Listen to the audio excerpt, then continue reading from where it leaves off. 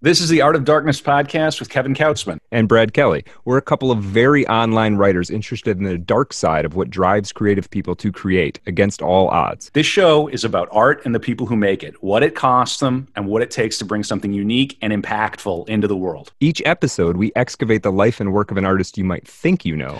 Don't worry, they're all safely dead. On every episode, we try and find out just what the hell was wrong with them and how they worked through their darkness to create something that lives on after them and continues to move culture. Find us online at artofdarkpod.com and on Twitter at Kevin Kautzman and at Brad Kelly.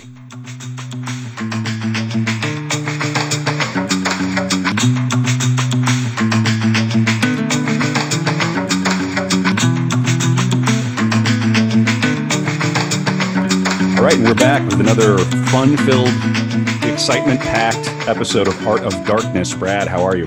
I'm doing great, man. How are you? I am doing okay. Okay. Sometimes that's all you can ask for. Well, it's been quite a week, a couple of weeks researching today's subject. Today we are going to talk about the singular modern novelist and one of the preeminent figures in the feminist movement that would occur during, but also after her life, Virginia Woolf. And let's begin with perhaps the cliche. Who's afraid of Virginia Woolf? Brad, I will answer the question. Knock, knock. Who's there? I am. I am, and I have been terrified of taking this on. This is not the easiest subject. I think we talked about on a previous episode, the Kafka episode, how this Virginia might be our first suicide. Correct. Yeah. Woo! Yeah. Right. Yeah, so I want to preface this episode with a few things, 2 or 3 ideas that I have. The first thing is, I don't really want to give a trigger warning. I don't believe in such things, but if ever you're having suicidal thoughts, go and get the help that you need and you deserve. I think, Brad, you'd probably second that. Yeah, I think so. Yeah, people, even people in your own life, obviously. And Virginia certainly had help and worked on this. So I want to say that to begin. The second thing I want to say is we'll get to it during the episode, A Room of One's Own is this incredibly biting work of essays about the dearth of women's voices in history, simply because they were not educated and or not allowed or simply didn't have enough time to write. And we are 2 men from the United States who are endeavoring to tackle the mind and the work and some of the biography of one of the greatest writers. So I just want to be sensitive and mindful of that. Given that, I think that's reasonable. Yeah. I don't want to dwell too much in idpol and all of that garbage because it's a way to sort of avoid actually talking about anything. But in this case, I think it's worth saying. And then in addition to that, though, in that great book of essays, Virginia was pretty firm in comparing the plight of women in terms of artistry and writing historically to the plight of the working class as well. Mm-hmm. She drew comparisons. And I think we still see this issue in the arts today where there is a dearth of voices from the people who simply can't afford the time or the leisure to sit down and think about what it is they want to say and why. Would you say that's fair, Brad? Yeah, I think that's true. Certainly. Yeah. Especially the writing, there's not a lot of obvious ROI to writing. And so, though I think there really is a deep return on investment of that time and energy, but for people growing up working class and blue collar, and it seems like kind of a waste of time. As long as you can basically understand some instructions, and beyond that, what's it getting you? What's it getting you? Exactly. Yeah. Well, it's funny. We're getting a little out of order here, but I do want to say she has a great quote from A Room of Her Own, which is the name of the book. I got it wrong initially, but it's A Room of Her Own. She has this quote: "Money dignifies what is frivolous if unpaid for." And I want to say we have a Patreon if you want to support That's right. Art of Darkness and unusual biographies of creative people. We certainly invite you to chuck a buck and dignify our frivolity. Yeah. Dignifying my frivolity since 1928. So the third thing I want to say, I'll say after I ask our typical question, because it's going to get into the structure, but the typical question is, Brad, what do you know about Virginia Woolf? I know a bit about Virginia Woolf, being an English undergrad and having some teachers who were very interested in English, the modernist movement, which is, a fascinating part of literary and cultural history to me. And Virginia Woolf being a leading light among that group. I believe I read a good chunk of A Room of Her Own. I read To the Lighthouse, which is amazing. Incredible. Mrs. Dalloway, which is also a top tier novel.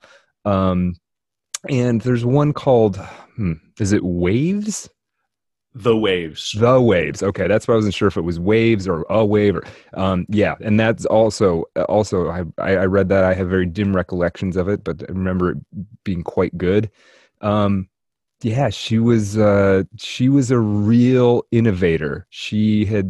My take was that she was a writer who had tapped into the European or Western world subconscious in a way on par with the James Joyces of the world. Yeah. Right. And you mentioned James Joyce. You mentioned Mrs. Dalloway. She intentionally structured that novel to be a day in the life as Ulysses. So Mrs. Dalloway is a day in June. Ulysses is a day in June. We're dealing with a woman who was at the very heart of the artistic scene in London, the literary scene in London, and modernism. My I guess, thesis for this episode is that I think we're dealing with a psychologist on par with Freud. I think that she was a student of her own psychology, but of the psychology of the modern condition. And you could make an argument. Obviously, she wasn't doing clinical work, but she was doing a kind of literary work that I think rivals Freud's attempt to understand the machinations of the human mind. And with that in mind, you mentioned The Waves, and I want you to just, in the theater of your mind, just allow some wind and the waves crashing to roll over you. These metaphors are so central to her work, and she is she is an innovator, was an innovator of the idea of stream of consciousness.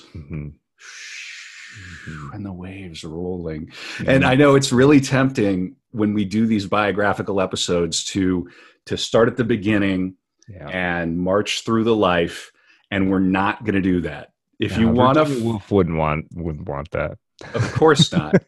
Of course not. Her great novel Orlando, which was based on one of her friends, has her friend aging from the age of 16 to I can't recall which age, starting as a boy and becoming a woman, and so forth. She was really willing, and her whole work centers on this idea of playing with time and playing with memory and playing with thoughts. Again, we just go stream of consciousness, you throw it away, but it's easy to forget that this was so innovative at the time. We're dealing with somebody who was really only writing at the beginning of the 20th century. We'll place her in time here shortly. I know that we have to, in keeping, because we're dealing with someone whose life spanned through World War I and World War II in a really clear and direct way. And both of those conflicts obviously affected her tremendously. One little trick I'm going to do for the structure of this episode is that I'm going to be on her Wikipedia page, and occasionally I'm just going to look up the word suicide. And we're going to move around in time to sort of collect all of that. All right. Yep. Right. Good. So let's place her in time. I also want to say, and maybe this is too much preface, but I do want to say the material on her is perversely dry. If you go onto YouTube and you look up Virginia Woolf, there's some solid biography, but not as much as you might like. And it very, very quickly drifts into the academic, which surprised me because I tend to think of her as a bit more of an enfant terrible and a rock and roll figure, like an Oscar Wilde. But that's not how she's presented. However, her Wikipedia she may be one of the most documented lives short of a president. You could, it's incredible. She has been studied and her life poured over, and the great mystery of her own psyche turned over like a Rubik's cube again and again and again. And we're just going to add to that noise, I think. But hopefully we can do it in a fun and interesting way. So let's place her in time. So Adeline Virginia Wolfe was born. And I'm sure her maiden name was Stephen. She was born in January of 1882, so right around the time of the American Civil War, and she would die of suicide on the 28th of March, 1941. So again, placing her in time, the end of the 19th century, moving into the beginning of the sort of early phase of really we're well into World War II at that point, if I'm not mistaken. She was an English writer, considered one of the most important modernist 20th century authors, and a pioneer in the use of stream of consciousness. Well, what do you know of her background, Brad, if you had to guess? I know very little. If I had to guess, I would say she probably comes from her family probably had help rather than being the help, would be a guess. Yes. They had, if I'm not mistaken, 7 maids, 7 household workers. It's sort of brushed over in the documentary that I was watching on this, and sort of said this was not unusual for a family of her stature at the time, because of course we're dealing with a period where you have what's it called, Under the Stairs, or Downton Abbey. It's that sort of time. We're coming out of that period where there are really no modern conveniences, and people of this class simply had help. So yes, she and her family had help. So I'm just going to say that she was born into an affluent household in South Kensington, London. She was the 7th child in a blended family of 8. So when we say blended family, both her parents came from previous marriages. They were both widow.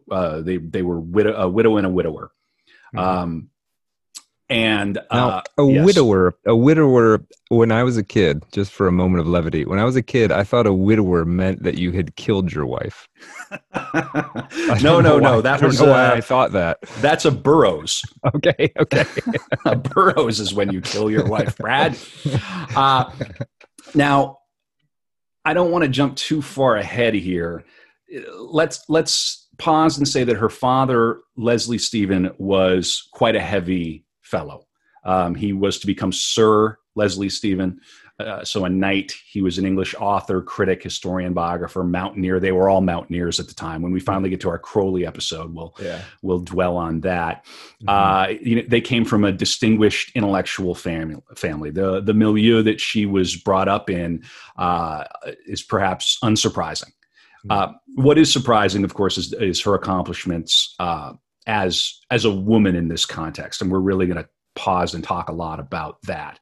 But he edited, it's something like the biographical history, something or other. I can't recall what it is, but it's like he was a major figure to the point where he was knighted.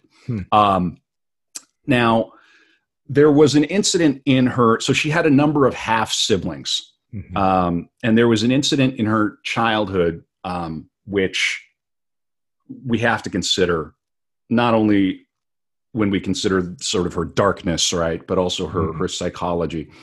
So I'm going to read from, I've got a book, Virginia Woolf in 90 Minutes. I have a more heavy book too, but I picked this one up. I don't know if we'll go 90 minutes or not.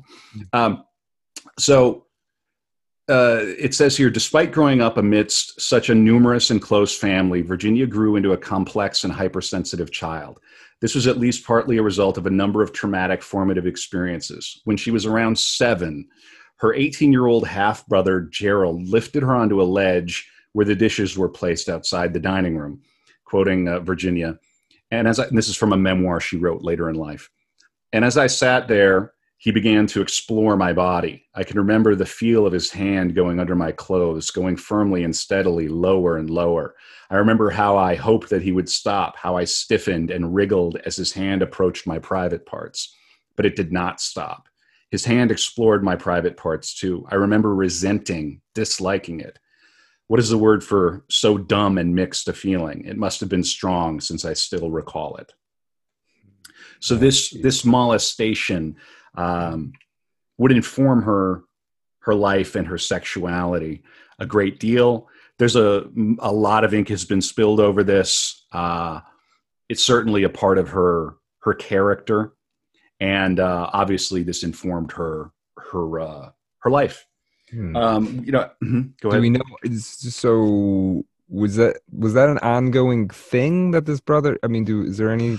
We don't. I haven't done that level of reading on it. The impression I got is that it probably wasn't. Okay. But then again, I don't. It's one of those cases of we'll never know. I believe you wouldn't know unless she said it. Right. How else would you know? And this is unfortunately the case of so much of that kind of abuse historically, right? People are ashamed to talk about it, ashamed to put it down. The fact that she wrote about it once seems to suggest it may have happened again.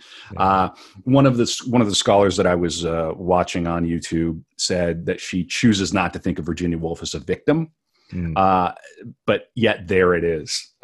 So it's something that you have to sort of pause and consider. Another major event during Virginia's childhood, which really abruptly ended her childhood, was in 1897. Her mother died, and she was only, I believe, we can do the math here, 13 or 14. Well, she was born in 91, so if we're 97, not much older than 6 or 7, I think. Okay. Yeah. So,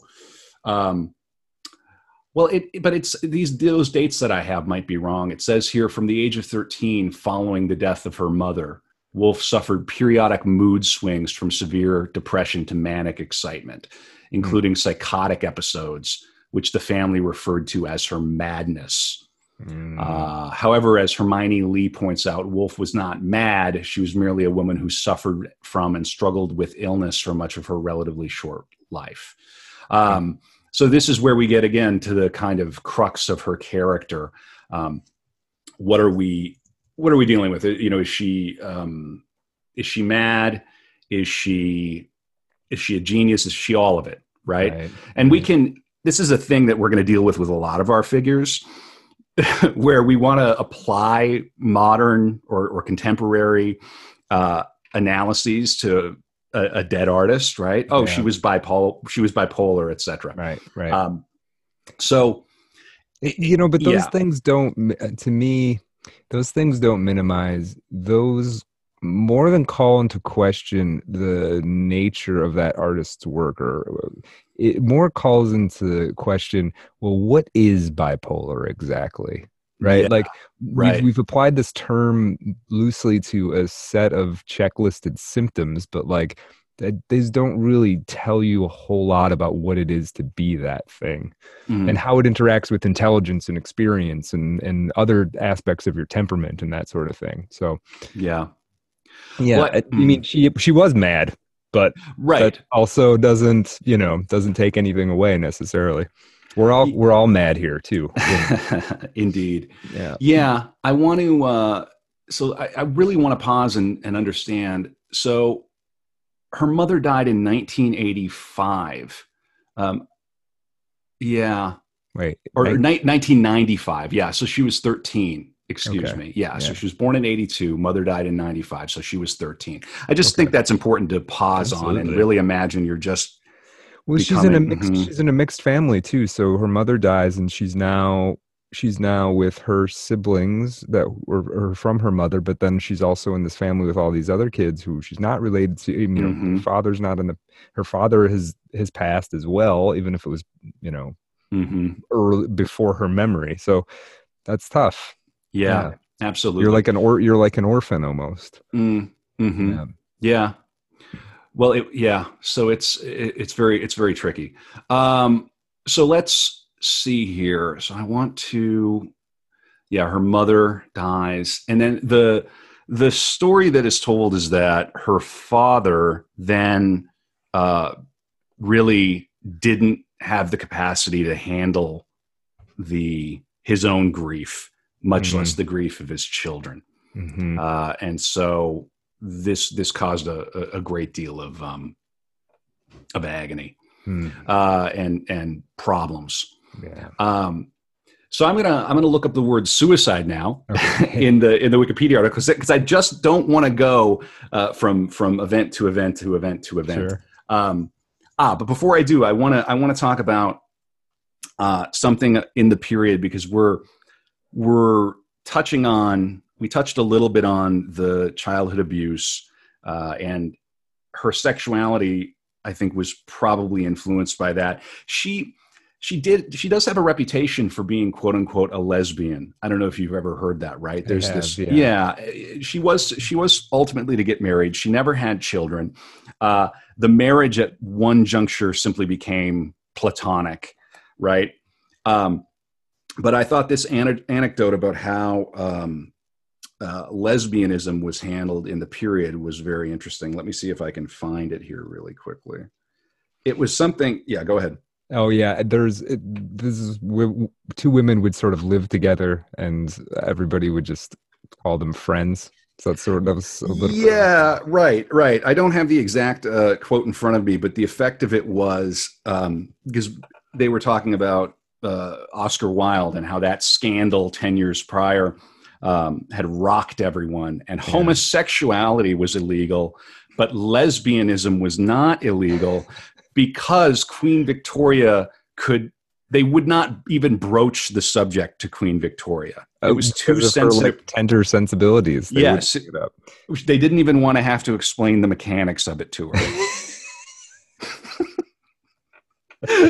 So, in theory, you could be off having as much fun as you'd like. That's funny. Yeah, so very interesting.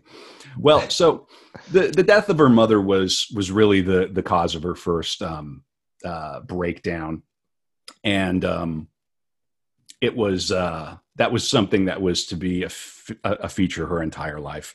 And her madness was of the sort where she would claim she could hear birds chirping in Greek, right? So yeah, we're gonna jump forward. Oh, I have to pause and say one major feature of her childhood, and one of the things that makes her extraordinary, was her resentment at her being shut out of a formal education. She was bitter about this. Finally, she did get she essentially, well, she didn't educate herself. She more or less educated herself. She had the ability to do it. She had the books, she had the support, but she was not allowed into Oxford or to Cambridge, where she would have, of course, excelled. But she clearly, based on the work she put out, she gave herself an education. She wasn't completely lost, needless to say. But she was so bitter about that, the iniquity of that. Mm-hmm. That sounds fair. Right. I would be too. Yeah.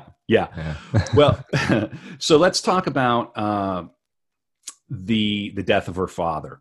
So again, she's born in, what did we say? She was born in 82. And so she loses her father in 1904.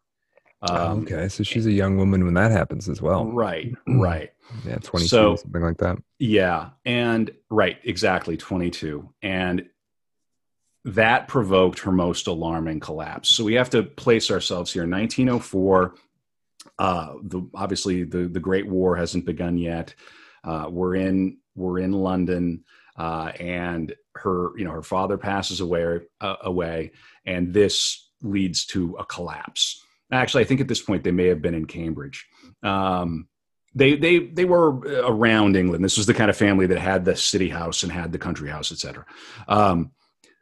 So on May 10th of 1904, she threw herself out of a window in an attempt to commit suicide.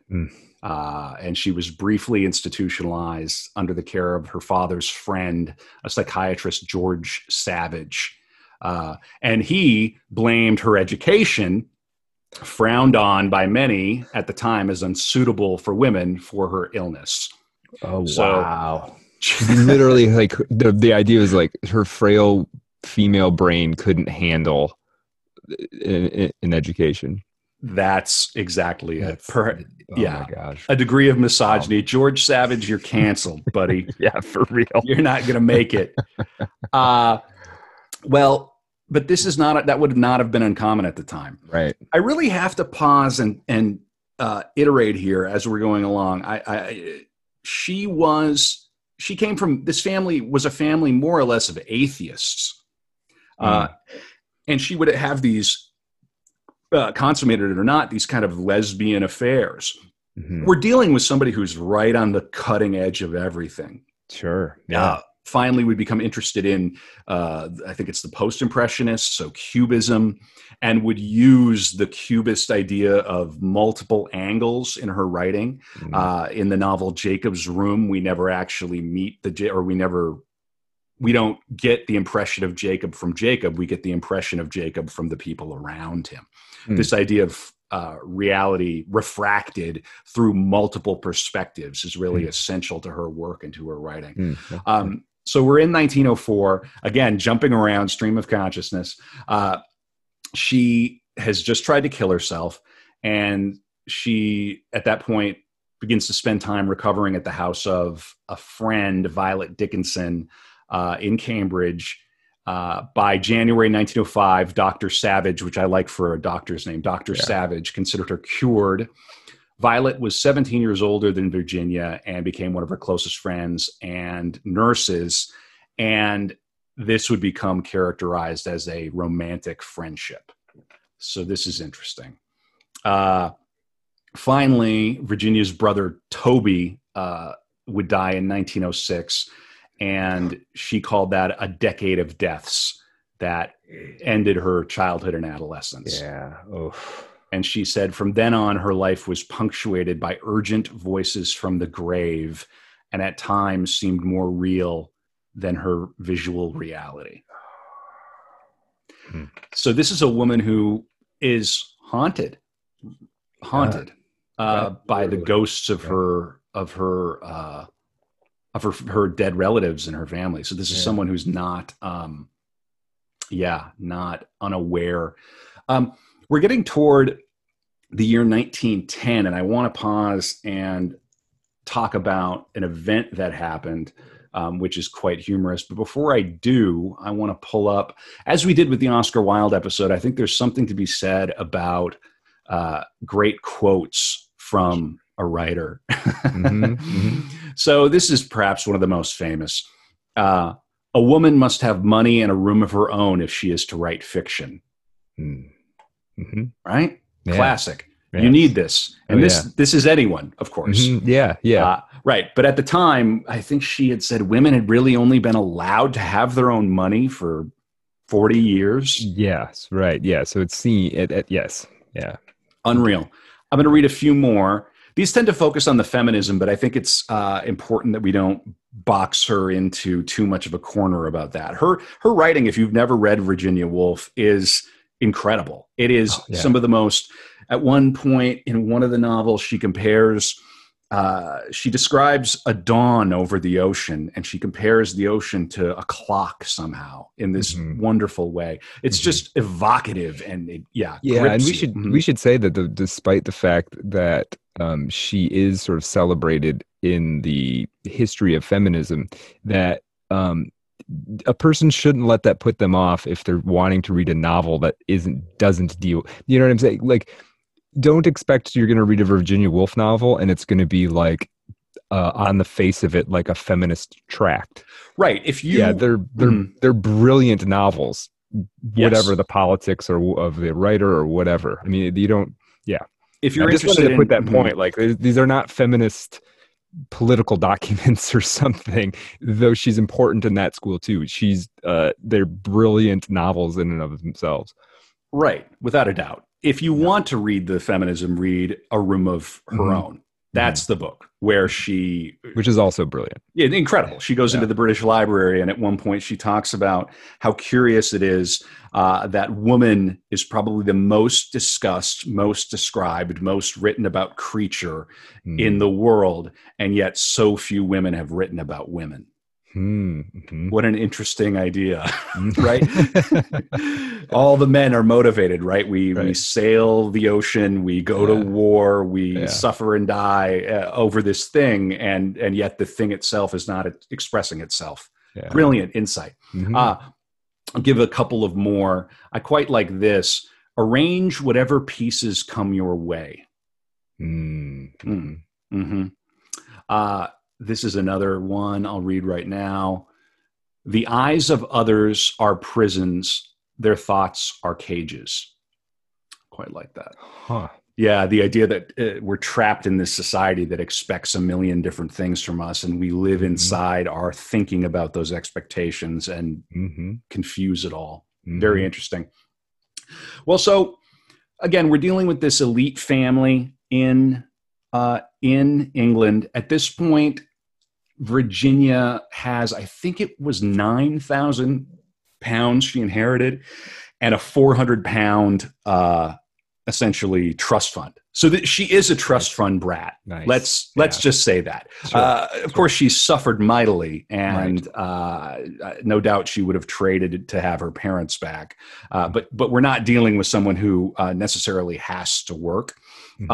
Although for a period, she would work at a place called Morley College, which was I think for 3 years, she worked there, even though she didn't need to. And she taught kind of adult continuing education type classes. Okay. So that's quite a nice thing when you think about Virginia. She was very sensitive to the working class. There's some excellent writing she has on how her, and this is in A Room of Her Own, and I'm paraphrasing here, but the gist of it is how her attitude toward men grew much less embittered when she got her trust fund because it just took all the edge off of everything. You don't feel like you don't feel like you're missing out on something, right? I mean, even though obviously there are other women who are missing out on it, but is 400, I don't expect you to know exactly, but this £400 a year, is that? Yes, I happen to know. So, is that? I'm curious. Is that like a middle class? What is that? Yeah, I'll explain it. So, her husband, Leonard Woolf, the man she was to marry, but then ultimately have a kind of a platonic, Lucy, the twin beds, right, across the room, relationship with was a civil servant. And I think in Calcutta, I'll look it up, but he was a civil servant, and his salary, to give you a perspective, was something like 240. He was a successful. His salary was £240 a year. Wow. So I would guess, I mean, let's say, the equivalent of a couple $100,000. Yeah, a couple $100,000 a year. So you never have to work again. No. You're completely at liberty. Nice. And she even, when she met him, she wrote to people that she was going to marry a penniless Jew. She did. No,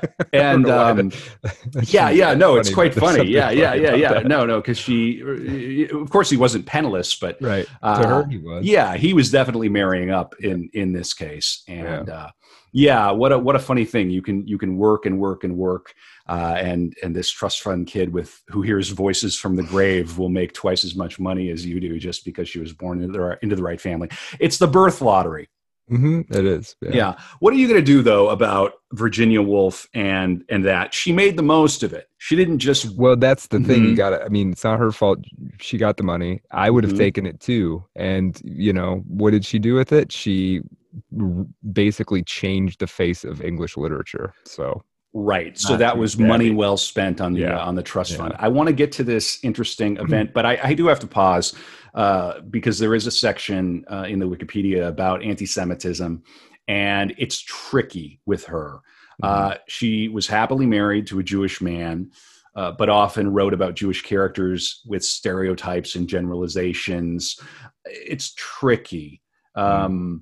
She could criticize her own views. She said how I hated marrying a Jew, how I hated their nasal voices and their Oriental jewelry and their noses and their waddles. What a snob I was, for they have immense vitality, and I think I like that quality best of all. So this Huh. ambivalent kind of tricky attitude Sure. to her Jewish husband. Um, it's saying here that these attitudes are not anti-Semitism per se; they're more tribalism. She married out of her social group, Right. and Right. it's Leonard Wolf was her Mhm. husband. Mhm. I hope we're doing this stream of consciousness thing really well Yeah. here because we're all over the place, but We that's are all fine. over it. It's Yeah, all no, right. We're it's picking good. up the pieces. That's the Yeah. idea. Exactly. Assemble the pieces that come to you or whatnot, Hmm. right? Hmm. He had his own misgivings About marrying saying, her. yeah, about marrying a Gentile. Yeah, And this sure. is something that you'll still see today. This Yeah. is not unusual. So I don't think that we have some anti-Semitic villain here. Mm. But there you go. So in 1910, what age would that put her at? 24, I believe. 26. 28. Yeah, 28. Yeah, you're doing better keeping her age in your head than I am. So she's 28 years old, and she's in this milieu. Uh, she's been at was it Cambridge or Oxford? She's been at one of the schools, and kind of in this super elite, yeah, Cambridge, this super elite intellectual circle. Mm. She's been around it with her brothers. She can hang with the boys. Mhm. Um, if I was to begin to list the names that her life came in touch with, it would just take up the rest of the episode. It was almost like anybody who was anybody at the time, Mm. their name comes up. It's Bertrand Russell, it's Mm. Keene, the Economist, and so forth. Mm. And there's going to be more to come as we'll play all the hits here as we go. But this incident happened in 1910, and I just want you to. It's such an interesting, funny thing that happened. Okay, she and a bunch of her friends pretended to be the king of Abyssinia, and And like the entourage? yes, and the Yeah. entourage. Yeah. Okay. And so this became like a huge prank.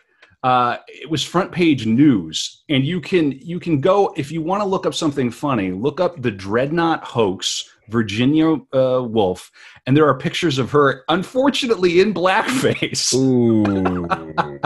Right, but this is before of course, this is. But they fooled, I think, the Navy, and there she is, dressed up in a turban, blackface, and Abyssinian costume. And it became front page news. This is the group of people that you're dealing with. You are dealing with these she wasn't a bad boy on the level of Oscar Wilde. Yeah. Yeah. But they like a good prank. Yeah. Oh, right? A lot. It seems like a lot went into this. Yeah. Right. The costuming is, I mean. Yeah. Are you looking at it now? Yeah. Yeah. The costuming, that looks, I mean, if you told me this was the entourage of an Abyssinian king, I wouldn't see any reason to doubt it. Yeah, so I like to think Virginia and her pals had a lot of fun. So I'm gonna read about this, and we're again slipping through time here. In a talk given in 1940, Woolf described how in 1910 young naval officers enjoyed playing practical jokes on one another. Quoting, "The officers of the Hawk and the Dreadnought had a feud, and Cole's friend, who was on the Hawk, had come to Cole and said to him, 'You're a great hand at hoaxing people. Couldn't you do something to pull the leg of the Dreadnought?' So you have these rival naval, they want taking down a bit. Couldn't you manage to play off one of your jokes against them?" This involved Cole and 5 friends: writer Virginia Stephen, her brother Adrian Stephen, Guy Ridley, Anthony Buxton, and Duncan Grant, who had themselves disguised by the theatrical costumer Willie Clarkson, with skin darkeners and turbans to resemble members of the Abyssinian royal family.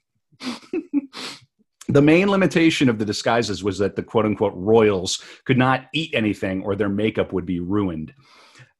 Adrian Stephen took up the role of the interpreter. So on the 7th of February, 1910, they visited Wolfe's home and applied the stage makeup, then provided Eastern robes. They were also wearing 500 pounds of jewelry. Not pounds, but pounds. Wow, yes. Yeah.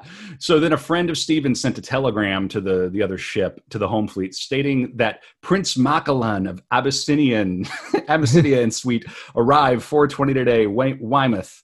He wishes to see Dreadnought. Kindly arrange, meet them on arrival. Right. So the Navy welcomed the princes with an honor guard, an Abyssinian flag. A flag. Hang tight there. A flag was not found, so the Navy proceeded to use that of Zanzibar and to play Zanzibar's national anthem. So they just play some other country's national anthem. I didn't even know what it would go like. Right. The group inspected the fleet. To show their appreciation, they communicated in a gibberish of words drawn from Latin and Greek. They asked for prayer mats and attempted to bestow fake military honors on some of the officers. Commander Fisher failed to recognize either of his cousins. Wow. Right. So it was uncovered in London, and the ringleader contacted the press and sent photos of the princes. So this is like a laddish prank, and that went off. That's a blast. Yeah. Yeah. So it's not all doom and gloom for Virginia Woolf. These are people who they know how to have a little bit of fun. Yeah. Brad, I gotta. So that feels like a good moment to read a few more quotes from Virginia. Let me find a few here that I think are good. So many wonderful quotes and ideas. Let's see. I like this. You cannot find peace by avoiding life. Mm-hmm. Mm-hmm. This is good. If you do not tell the truth about yourself, you cannot tell it about other people. And then one third one here. As a woman, I have no country. As a woman, my country is the whole world, including Abyssinia. Yes. Right. So you probably heard of the Bloomsbury Group. Yeah, a little bit. What do you know about that? That was James Joyce was involved in that, was he not? Might have been. I mean, I know it was a sort of social club / discussion group of writers and others who were prominent in what would later be called the modernist movement. Yeah. Bloomsbury is a neighborhood in London. It's actually, I mean, it's an incredible area. At the time, it wasn't considered to be a swell address. I think it's a little too far east, but it's it's a great place. I mean, it's very near the British Museum. If you're ever in London, you want to walk around it. So we could do an entire episode on the Bloomsbury Group, but this was a big deal. They had a Friday club that was begun in 1905. They had a Thursday evening session, and for them it was sort of Cambridge in London, right? Mm-hmm. So they brought the intellectual energy and excitement. They were an intellectual aristocracy. So, I mean, I can read from this here. The Bloomsbury Group, mostly from upper middle class professional families, formed an intellectual aristocracy that could trace it back to the Clapham sect. So this is a place and time where you want to get, these people are so excited and energized about ideas and what's happening and what's going on in the world, and they gather and they talk. And this is another list of names that if I could read them off, it's E.M. Forster, Duncan Grant, John Maynard Keynes, the economist, Lytton Strachey. She had a kind of a relationship with him, and then the Wolfes as well. Yeah. Yeah. Yep. So this is a woman who is really, despite not having the finest formal education, was really involved in a high grade intellectual circle. So I think we need to get to her marriage. So we're past the Dreadnought hoax. Her marriage is just before the war. They met in 1904. He was in the civil service in Ceylon, which I think now we would call Sri Lanka. Yeah. Okay. And again, as I mentioned, he was successful at that, but he still didn't have as much money as Virginia. He returned to London in 1911. The idea was for that to be a year of leave, but he never went back. He renewed his contacts. He got involved with the Bloomsbury business, and this would ultimately lead to their marriage. And together they formed the Hogarth Press. Are you familiar with this? That name rings a bell. Yeah. Mm-hmm. Yeah. So they got their own printing press, and they went about publishing. Their first publication was after the war. So during the war, let me see, I'm going to just randomly look up the word suicide again. It's actually really important because let me just read this. So on the 4th of December of 1911, he moved into a menage on, I don't even know what that is, on Brunswick Square, probably just a studio or whatnot, occupying a bedroom and sitting room on the 4th floor. He started seeing Virginia. He fell in love. 1912, he proposed. She wanted some time. He got extension for his leave. He resigned for her, right? So a bit of a gambit. Mm-hmm. I hope I can marry this lovely, eccentric woman. Mm-hmm. He pursued her. She was hesitant. And then finally, they were married on the 10th of August in what year here? 1912. Now, this is kind of funny. It's a little bit of a break it, you buy it situation here. Mm-hmm. So it was only after they were married that he became aware of her mental state. So this is one of those things where if you're a super trad person, you might go, yeah, you shouldn't cohabitate before marriage. That's not good. But maybe there's a case to go, my new wife hears the birds singing in Greek. Right. I did not know that. Yeah. So they lived at Brunswick Square in London until October 1912, and then they moved to a small flat further east, and despite his low material status, so he didn't have money. Of course, he's resigned too now. Mm-hmm. They did have a bond, so they did fall in love. Nevertheless, in 1913, she made a suicide attempt. Mm.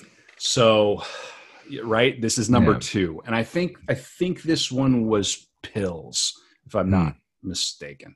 So now she's married. We're in the thick of the Great War. She's kind of moving into middle age here, and she's again tried to kill herself. Mm-hmm. So this is where Leonard discovers her husband, the so-called penniless Jew, discovers that he can keep Virginia well if he keeps her calm, right? Keeps her fed and keeps her rested. So she needs to be, she's very, very sensitive, which is probably not surprising. Yeah. At the time she's working on her first novel, she's working on, let me find it here, On the Voyage Out. Okay.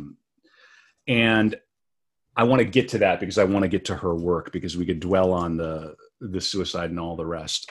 So the Voyage Out, this is another point that's made in the documentaries. They talk about how her mental problems became accented in between periods of her book being finished and her books being released. She's a classic case of somebody who kind of needs to be working on a project, needs to be writing. This is not optional for Virginia. Mm-hmm. Have you ever read the Voyage Out? I haven't read The Voyage Out, no. Yeah. So Not familiar with the premise or anything. Right. Yep. So it was published in 1915, and I'm going to read the beginning. I'm just going to read the beginning of The Voyage Out. I'm going to read the beginning of her first novel, and just because I feel like we need to hear her voice. Mm-hmm. And then we will hear her voice. I actually am going to queue up a recording of her actual voice, and it will. I think it will surprise you. All right. As the streets that lead from the Strand to the Embankment, these are neighborhoods in London, the Strand and the Embankment, are very narrow. It is better not to walk down arm in arm. If you persist, lawyers' clerks will have to make flying leaps into the mud. Young lady typists will have to fidget behind you. In the streets of London, where beauty goes unregarded, eccentricity must pay the penalty. And it is better not to be very tall, to wear a long blue cloak, or to beat the air with your left hand. That's boom. Yeah, that's good. Just drop you right into London. Don't step out of line. Right. Yeah, no, that's great. Yeah, yes. She painted a whole little world there in a few sentences. Just a real neat paragraph. I'm going to pick another paragraph at random just for the joy of it. I don't want to do something that's in conversation. Well, let's see here. This is a conversation. Well, let me find one that's not.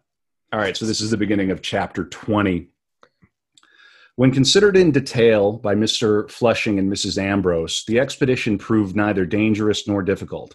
They found also that it was not even unusual. Every year at this season, English people made parties which steamed a short way up the river, landed, and looked at the native village, bought a certain number of things from the natives, and returned again without damage done to mind or body. When it was discovered that 6 people really wished the same thing, the arrangements were soon carried out.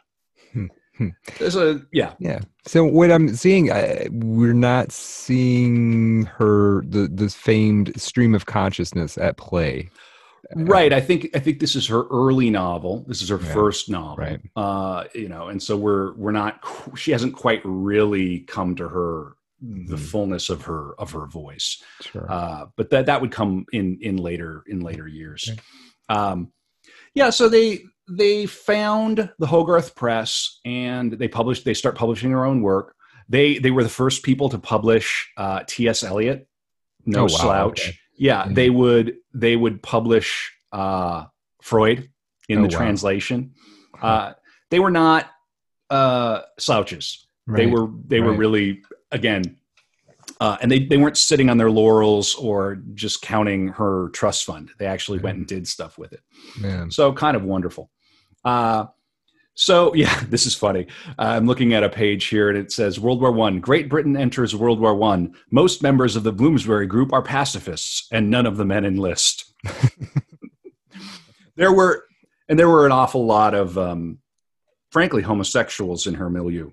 They were playing with sexuality. They were playing with identity. They didn't want to be bound. This is what we mean by modernism. They didn't want to be bound by these old styles, these old rules. Let's break all the rules. So they were the first people to publish Catherine Mansfield as well, as T.S. Eliot. We need to pause here. It's after the war. She publishes a novel called Jacob's Room, which is based on her brother Toby's death. Have you read Jacob's Room?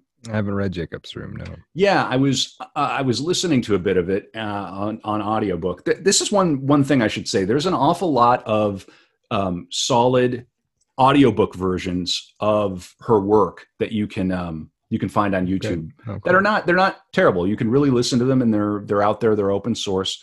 If you're like I am, and maybe you're working all day on something, you can put this on the background. But here's where we're really getting into. We skipped over a novel, Night and Day, but that's fine. This is the real departure for her. So it's the third novel published in October of 22, and it focuses in a really ambiguous way around the life of the protagonist, who's presented almost entirely through the impressions other characters have of him. Mm-hmm. And that to me is fascinating. Right. There's this idea of, at the center of this novel, there's this idea of an absence or an emptiness. And of course, this novel is being written in the context of the war. And so you have this idea that's hinted at, is that Jacob at the end may go off to the war and die. So the summary of the novel is, it's set in pre-war England. It begins in his childhood, follows him through college at Cambridge. So she's drawing on her brother's life, mainly told through the perspective of the women in his life. So, and there's clearly her own kind of simulacrum in it, right? Clara Durant, an upper middle class, repressed woman, right? And then, so this is somewhat not autobiographical, but somewhat biographical, although she's in there. Mm-hmm. And it's set in London. So this is really where she breaks out and begins to evolve kind of a progressivism in her writing. So, Brad, do you have any questions? How am I doing?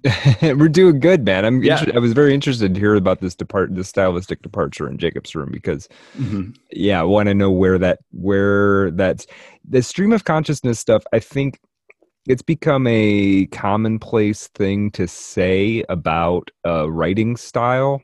And often if it gets applied now, or someone claims they're doing it now, I'm generally highly skeptical, because what it can mean when applied contemporarily right now is, it's just like a kind of a loose, unstructured sort of like impressionistic sort of thing, or it's just somebody talking, saying whatever comes to mind. And that's not really what the Virginia Woolf school of stream of consciousness is. It could feel like that sometimes to the untrained eye, I suppose, but because she was really trying to capture the phenomena of being a conscious mind. Yes. Yeah. Well, and of course you're the novelist here, so you're right. I'm glad that you kind of paused to say that, and I think when we get to the Lighthouse, I think I'll try to read an excerpt of it. Yeah, that would be good. There's some key. I know for sure there's some great examples in there. Mm-hmm. Yeah. Absolutely. Let's talk about Vita Sackville West. And so we're in the Bloomsbury group, and the ethos of that group was a liberal approach to sexuality. So in December of 22, so it's after the war, she's a semi-famous writer now. She's running a publishing house with her husband. She met the gardener and writer, Vita Sackville West, who was the wife of a man named Harold Nicholson. They met while dining out, or while dining with a friend. And then she, in her diary, described her as meeting the lovely, gifted, aristocratic Sackville West. And at the time, Sackville West was the more successful writer. So it's like our relationship, Brad, where I'm wildly successful. And I will be eventually. Right. And then eventually I'll be forgotten. I'll be remembered as your podcasting buddy. Right. Not to make it weird. So, right. But it is funny, right? And it was not until after Woolf's death that she became considered the better writer. So this is so funny, right? That's we live in this is so important to remember, right? The who's hot today may be forgotten tomorrow. And the person who is considered not a mediocrity, but who's maybe not as adored in life becomes the great success after. Mm-hmm. They did begin a sexual relationship, and but it was only twice consummated. So this was peaking at around 25, 28, and then it became more of a friendship. And apparently Woolf bragged about affairs with other women in her circle. So yeah, they definitely had this going on. And her husband, Leonard, was aware of it and shrugged. Yeah. And so Sackville West was working to lift Woolf's self-esteem. This was good for both of them, it's saying here. This is when Woolf was to write three of her great novels. Was during this relationship. Yes, was during this relationship. I feel like in time we may have missed Mrs. Dalloway. Let me see. No, we're kind of right around that time. Yeah. Well, Mrs. Dalloway is the big, massive breakout work. What do you know about Mrs. Dalloway, bro? And, not a whole lot more than what we've said. It's this sort of exemplar stream of consciousness novel set in a single day. I think it does deal, Mrs. Dalloway, I know it deals with some of these class gender issues, but I can't I couldn't put my finger on the thesis exactly right now. Right. Yeah. Well, it's about a woman named Clarissa Dalloway, and the title itself is suggestive, right? Because she is subsumed in her marriage, Mrs. Dalloway. But we're going to put the focus on her right now. And she's going around London getting ready for a party that evening. And she's here. Woolf is explicitly riffing on Ulysses, the idea of a day in the life in London. And then it also figures in a character named Septimus Smith, who is a First World War veteran with what we would call PTSD now. I do remember that now. Yes. Yep. And he has hallucinations, etc. This is based on, it's actually pulled from two short stories, Mrs. Dalloway in Bond Street, and then an unfinished short story called The Prime Minister, but it's packaged as a novel, which I find interesting. Yeah. The structure of the novel, at least in the British edition, follows the chiming of the bells in London.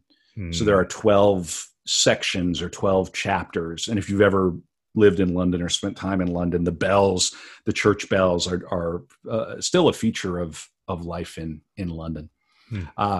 So that for her was a huge breakout success. This was, so it was successful, like upon publication, more or less. I believe so. Yes. I think it was Mrs. Dalloway, where at that point, money was not a problem. And they had spent time in the country, where they lived in a couple of different houses in the country, but then finally they did come back to London. And she was very happy about that. It's that kind of thing where it's like if you're living in New York City in a studio, and then you have to go move to somewhere upstate, but then finally you're able to afford your place upstate and in the city. They were finally able to do it. So they did have some measure of success in their own lifetime. And of course they're publishing their own stuff. So she's not giving a publisher 80% or whatnot. That's a good point. So yeah, they're doing all right. They are doing okay. So, let's get into the work here now again. So I'm going to read a section of her follow-up to Mrs. Dalloway. It may have been To the Lighthouse that was the incredible sort of financial success. But in any case, let's see here. Yeah, here it is. Yes, this is good.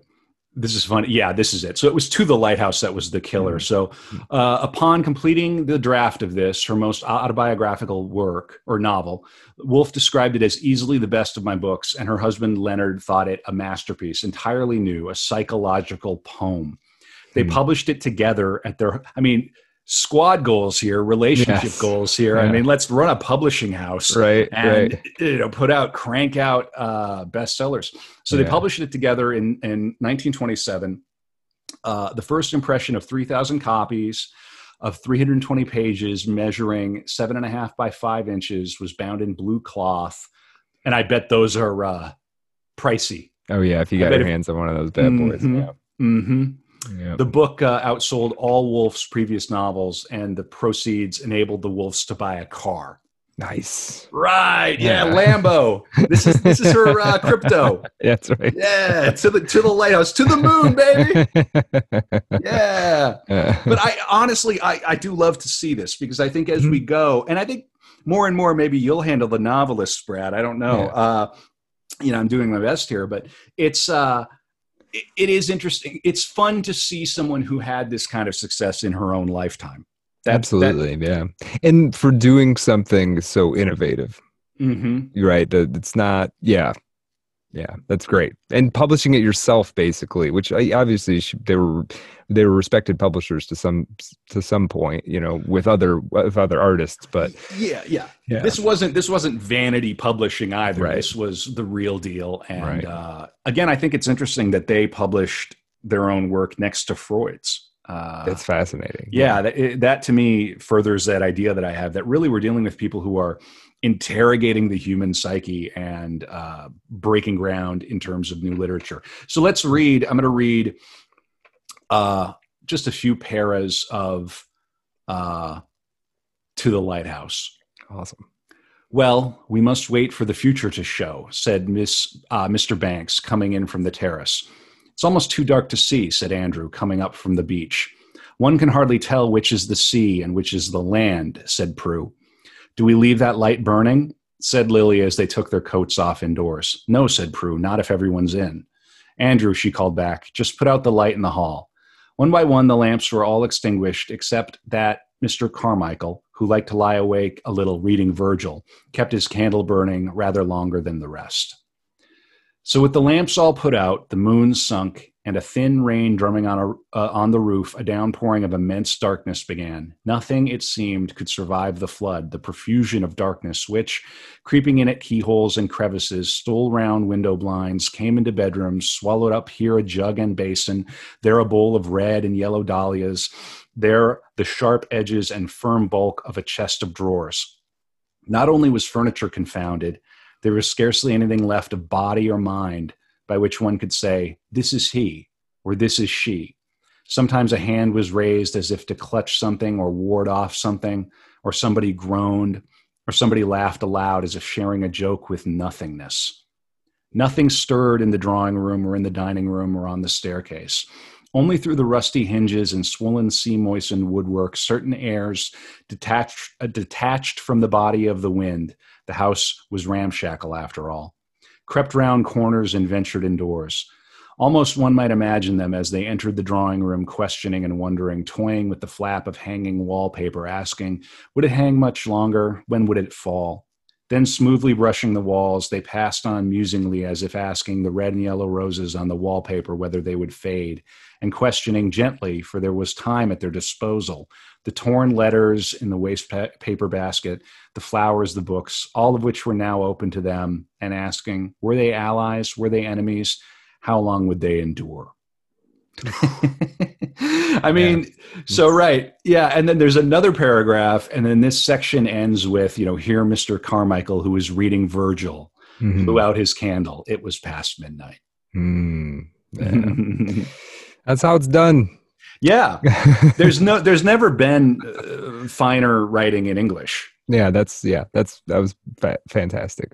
Yeah. You're this preternatural consciousness wandering through this house. It's rich with the good kind of symbolism, the kind of thing where it's not a settled kind of this means that sort of thing. We're sort of wandering around in the mystery, and the style is great as well.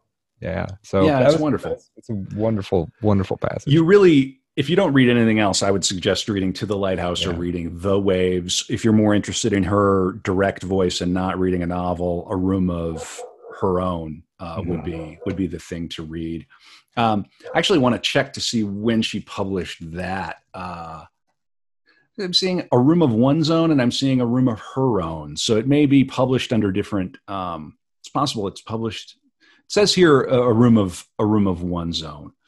Really, really important. I just can't say enough about how great this book is and how essential and how biting and witty it is. Let me read a passage here. Let's see. Virginia sums up the stark contrast between how women are idealized in fiction written by men and how patriarchal society has treated them in real life. So this is from A Room of One's Own. Women have burnt like beacons in all the works of all the poets from the beginning of time. Indeed, if woman had no existence save in the fiction written by men, one would imagine her a person of the utmost importance, very various, heroic and mean, splendid and sordid, beautiful and hideous in the extreme. As great as a man, some would say greater. But this is woman in fiction. In fact, as Professor Trevelyan points out, she was locked up, beaten, and flung about the room. A very queer composite being thus emerges. Imaginatively, she is of the highest importance. Practically, she is completely insignificant. She pervades poetry from cover to cover. She is all but absent from history. She dominates the lives of kings and conquerors in fiction. In fact, she was the slave of any boy whose parents forced a ring upon her finger. Some of the most inspired words and profound thoughts in literature fall from her lips. In real life, she could hardly read, scarcely spell, and was the property of her husband. Dang. Yeah. So this, wherever you stand on this stuff right now, obviously we're dealing with what wave of feminism now, Brad? I don't know, sixth wave, seventh wave? I don't know. There's this core truth of the subjugation of women that is so historically profound and intense, and A Room of One's Own is this incredibly essential missive on that fact, which is undeniable. If you listen to it, you do find yourself nodding along, and it's done with wit, but there is a rage boiling at the bottom of it. And I think deservedly so. Absolutely. So now we're moving into the interwar period. So we're between World War I and World War II. She's having her lesbian affair, her affairs. She's a very successful writer to the point where she's famous. She writes a book called Orlando after To the Lighthouse, which is based on Sackville West. And it follows a gender-switching title character as she moves through history. So something that could be probably published today, we're dealing with. So we're going to move forward. There are a number of deaths. Her abuser dies. Some of her other brothers die. We're getting into World War II. And I think this is where we're going to actually listen to her voice before we wind down here, Brad. So cool. This is quite long. I think it's something like 7 minutes. However, this amounts to mansplaining right now, and I think yes, we need Virginia to speak for herself a little bit. Without a doubt. And I think I'm going to play the whole thing. This is a recording that was made by the BBC, I believe, in 1937. It's the one recording we have of her voice, and in it she is talking about structure and ideas of writing. Let me exactly get this up. And here's the word: craftsmanship. So let's listen to Virginia herself. Oh, before we do, you've never heard her voice before? I've never heard her voice, no. Okay, what do you expect she sounds like, Brad? I would expect her to sound like Katharine Hepburn, but a little more English. All right. Like mid-Atlantic, but a little bit skewed to England. Okay. Yeah. Well, I just put it in the chat so you have a listen, and we'll come back after we've actually listened to the great Virginia Woolf. All right. Words, English words, are full of echoes, memories, associations. They've been out and about on people's lips, in their houses, in the streets, in the fields, for so many centuries. And that is one of the chief difficulties in writing in today. They are stored with other meanings, with other memories, and they have contracted so many famous marriages in the past. The splendid word incarnadine, for example, who can use that without remembering multitudinous seas? In the old days, of course, when English was a new language, writers could invent new words and use them. Nowadays, it's easy enough to invent new words. They spring to the lips whenever we see a new sight or feel a new sensation. But we cannot use them because the English language is old. You cannot use a brand new word in an old language because of the very obvious, yet always mysterious fact that a word is not a single and separate entity. It is part of other words. Indeed, it is not a word, until it is part of a sentence. Words belong to each other, although, of course, only a great poet knows that the word incarnadine belongs to multitudinous seas. To combine new words with old words is fatal to the constitution of the sentence. In order to use new words properly, you would have to invent a whole new language, and that, though no doubt we shall come to it, is not at the moment our business. Our business is to see what we can do with the old English language as it is. How can we combine the old words in new orders so that they survive, so that they create beauty, so that they tell the truth? That is the question. And the person who could answer that question would deserve whatever crown of glory the world has to offer. Think what it would mean if you could teach or if you could learn the art of writing. Why, every book, every newspaper you pick up would tell the truth or would create beauty. But there is, it would appear, some obstacle in the way, some hindrance to the teaching of words. For though at this moment at least 100 professors are lecturing on the literature of the past, at least 1,000 critics are reviewing the literature of the present, and hundreds of young men and women are passing examinations in English literature with the utmost credit, still, do we write better? Do we read better than we read and wrote 400 years ago, when we were unlectured, uncriticized, untaught?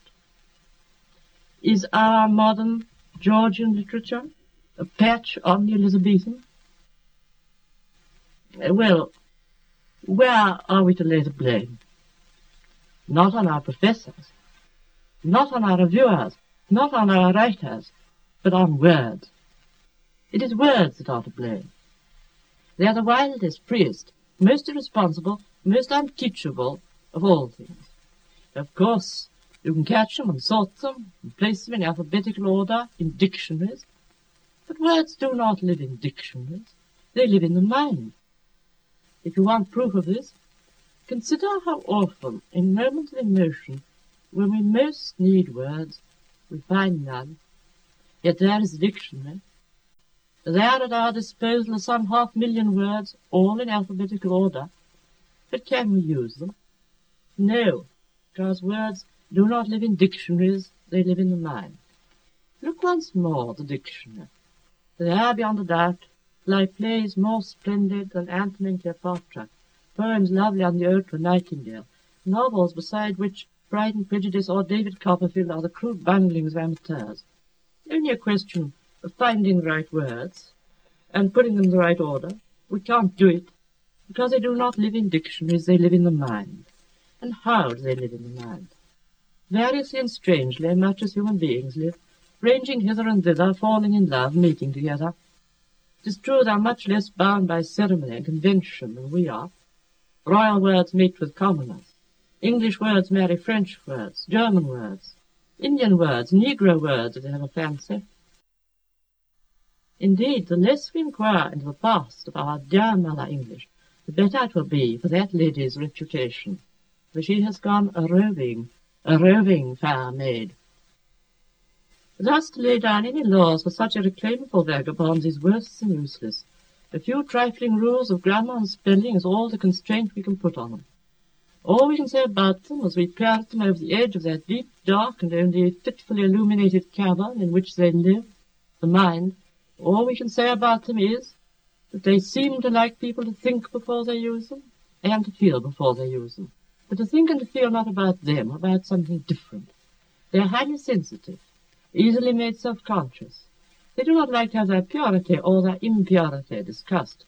If you start a society for pure English, they will show their resentment by starting another for impure English, hence the unnatural violence of much modern speech.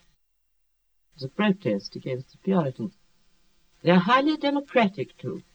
They believe that one word is as good as another. Uneducated words, as good as educated words. Uncultivated words, as good as cultivated words. There are no ranks or titles in their society. nor do they like being lifted on the point of a pen and examined separately. They hang together in sentences, paragraphs, sometimes for whole pages at a time. Then they hate being useful. They hate making money. They hate being lectured about in public. In short, they hate anything that stamps them with one meaning or confines them to one attitude, for it is their nature to change. Perhaps that is their most striking peculiarity, their need of change. It is because the truth they try to catch is many-sided, and they convey it by being many-sided. Flashing first this way, then that. Thus they mean one thing to one person, another thing to another person. They are unintelligible to one generation, plain as a pikestaff to the next. And it is because of this complexity, this power to mean different things to different people, that they survive. Perhaps then one reason why we have no great poet, novelist, or critic writing today is that we refuse to allow words their liberty. We pin them down to one meaning, their useful meaning, the meaning which makes us catch the train. I don't know how to describe that. It's very, very high English. Is that what you call that? Okay, That is the Queen's English. Right. And I'm not a scholar of this. That would be my best guess. It's very refined, aristocratic. Yes, high English. Yeah. Which makes me wonder what she would make of the two of us. You're troglodyte. absolute colonial scum. No, I don't know. First of all, you're a penniless Mick, and you and this awful kraut thinks he can talk about my words. No, but she really did have a sensitivity toward the perspectives of other people. Well, you can tell just in that language, like she was saying. I mean, there's this great moment. She's like, all the words are equal. There's nothing. There's no, there's no fine words or unfine. There's no cultivated or uncultivated. Well, she wasn't saying there weren't, but she was saying even though there were, they all were on the same plane. When she talks about what the maiden English language has gone a roving. Well, there's something that I found. She's almost referring to words as like these entities living on some other plane. You know what I mean? And that's powerful to me. I haven't really ever quite thought of it that way, but now I kind of agree with her, except for the part about you can't make up new words. But other than that, yeah, she was preaching. She was laying it down for me.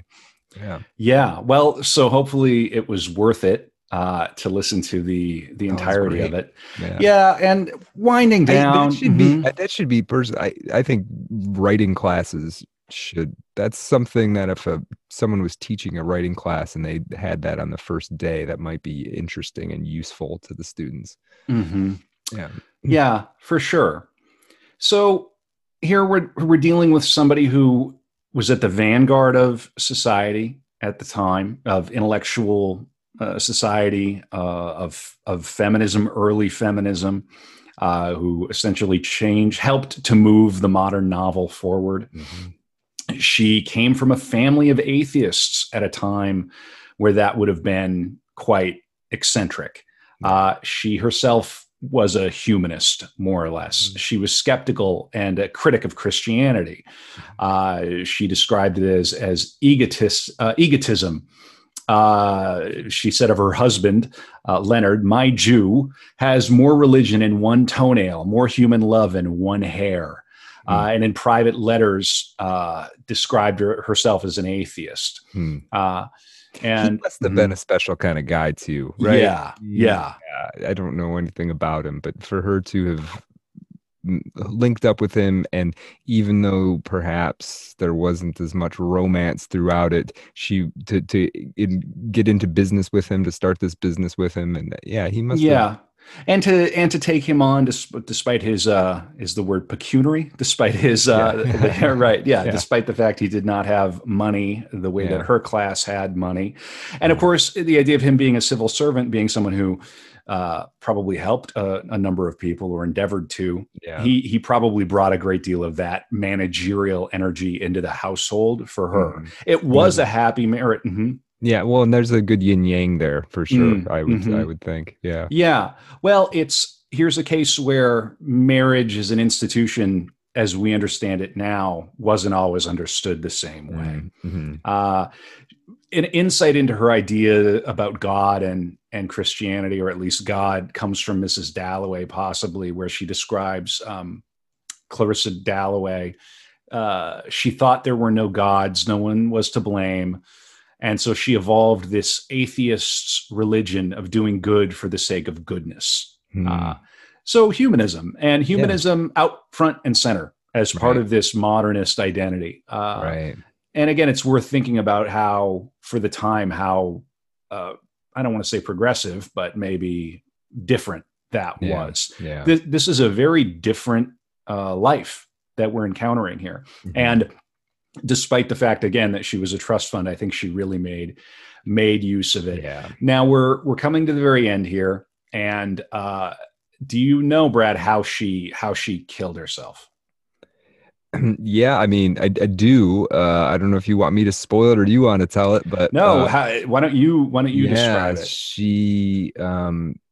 She loaded up her pockets with stones, and she walked into the river. In 1941, at age 59, Wolfe died by drowning herself in the River Ouse at, I think it's Lewes. It's in East Sussex in England. So she had the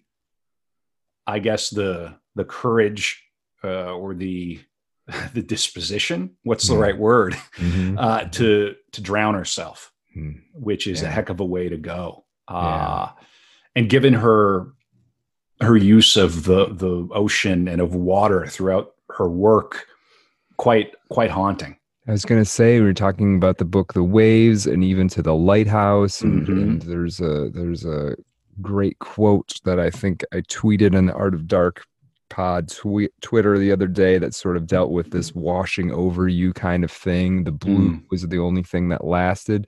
And it's interesting that it's like she lived out a literary motif that she had been working through for her the extent of her career. Yeah, there's a quote from To the Lighthouse, and I'm going to read it here. The monotonous fall of the waves on the beach, which for the most part, I'm getting interrupted, beat a measured and soothing tattoo to her thoughts and seemed consolingly to repeat over and over again as she sat with the children the words of some old cradle song murmured by nature. I am guarding you. I am your support. But at other times, suddenly and unexpectedly, especially when her mind raised itself slightly from the task actually at hand, had no such kindly meaning, but like a ghostly roll of drums remorselessly beat the measure of life, made one think of the destruction of the island and its engulfment in the sea, and warned her whose day had slipped past in one quick doing after another, that it was all ephemeral as a rainbow. This is a woman who had no problem looking at death in her work. Yeah. Yeah. Well, it sounds like you go back to that other. What was it? You can never have peace if you don't look at life, or something along those lines. That quote of hers early on, right? For her to experience the death of her parents, her mother quite young, and her father pretty young, and her brother. She had to look at it in the face, right? And yeah, she wasn't. And she was doing her art was she was going deep in her art, right? She wasn't just writing pot boilers, and she wasn't just writing these nice little plotty things. Right. She was doing the work of Freud. She was the right brain of doing the right brain side of what Freud's left brain stuff was doing, right? I think that we can make that case, and Yeah. also giving us a unique perspective from a woman at a time where that was relatively new. Yeah. I think this episode is going to be called "The Multitudinous Seas of Virginia Woolf." Yeah. I loved that part in there where she goes, and of course, if you use the word incarnadine, it immediately conjures up multitudinous seas. But not everyone knows. Yeah, I was like, A, I don't know what incarnadine means. B, I've never heard the phrase multitudinous seas. I love it. I don't know what it means exactly. Right. But yeah.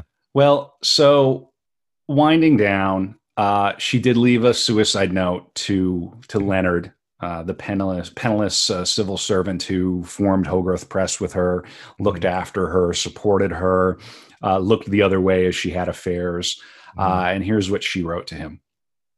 Dearest, I feel certain I am going mad again. I feel we can't go through another of those terrible times, and I shan't recover this time. I begin to hear voices, and I can't concentrate. So I am doing what seems the best thing to do. You have given me the greatest possible happiness. You have been in every way all that anyone could be.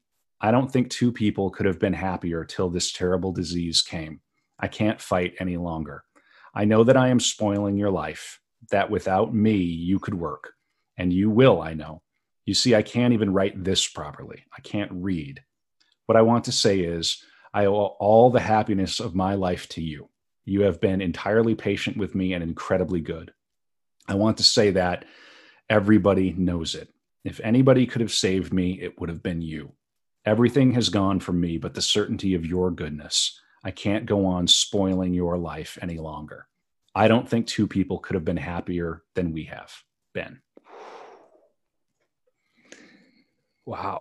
It's a hell of a suicide note there. Yeah, it is. And you imagine the depth and range of feeling that you would have reading that, if you were him and knowing. Yeah, and it was World War II. It was during World War II. Their press had been destroyed in the Blitz, and and obviously she couldn't have. Her diary indicated she had become obsessed with death. It was darkening her mood. I think it's a case of almost like, I don't want to compare World War II to the COVID situation, but this idea of like, if somebody took the back door last year, you kind of go, okay. Depending on the circumstances, there's a certain amount of like, hell on earth had been raised up and the Blitz is here and all the rest. Right. And this is a woman who was very sensitive and needed her time and her peace and a room of her own, and all the rest. And so she decided to take that way out. And she lived to be, I think it was from 41, 59 years old. Okay. So pretty young, but not maybe tragically young. Yeah. There was some posthumous work, but that really is the life and the work to a degree of the great Virginia Woolf. Wow. All right.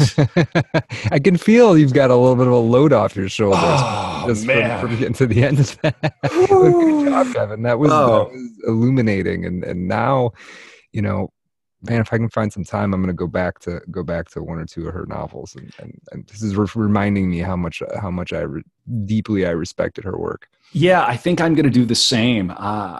Either through the audiobooks, or I'm a bit of a purist. I actually want to read, but it's so funny hearing her actual voice, because I'm going to read it in my own slummy Midwestern English, right? Yeah. There's no way I'll ever hear it in that voice. No. It just is not going to work. But that's part of the beauty of the novel, isn't it, Brad? Mm-hmm. It is. Yeah, she gets to create whatever she wants to create. It's not necessarily bound to what she sounds like. Yeah.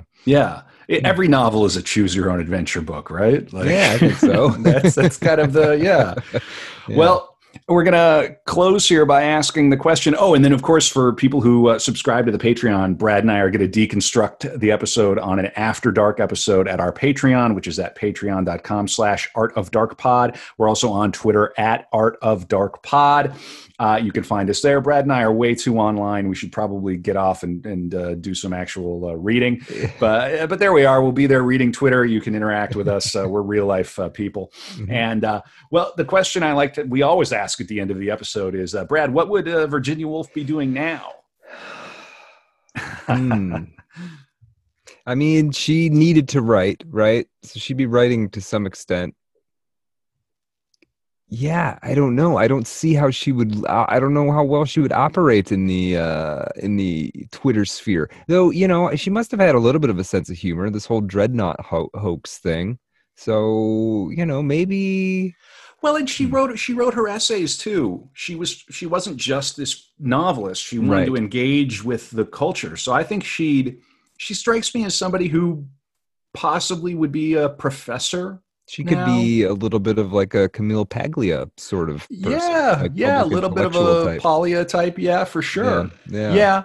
A firebrand of some order. It's sort of hard to imagine, but this is another figure like Wilde where it's their world. We're just walking through it. Right. These are the people who 100 years ago and more created the world that we inhabit now. Yeah.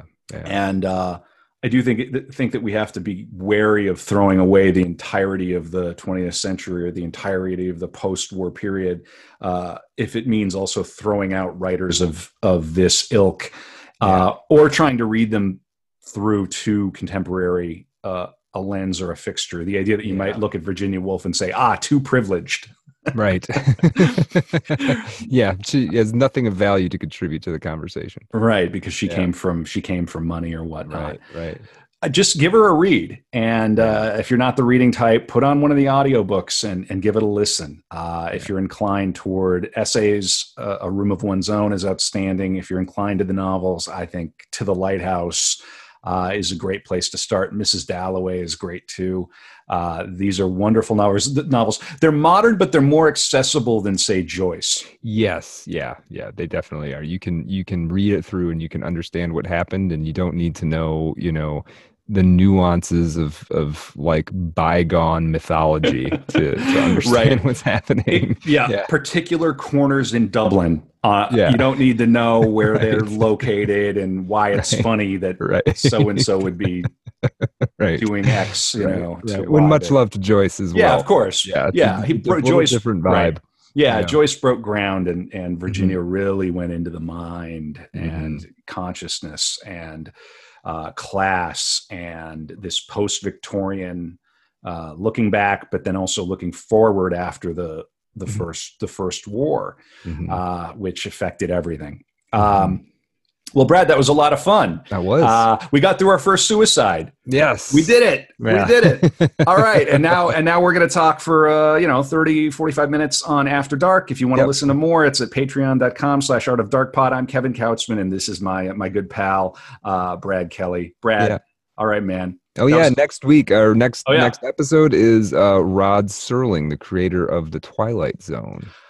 And it's weird. You start thinking about this, like they were alive at the same time, right? Virginia Woolf and Rod Serling, and it doesn't feel like they should be, but they totally were. So that's going to be interesting.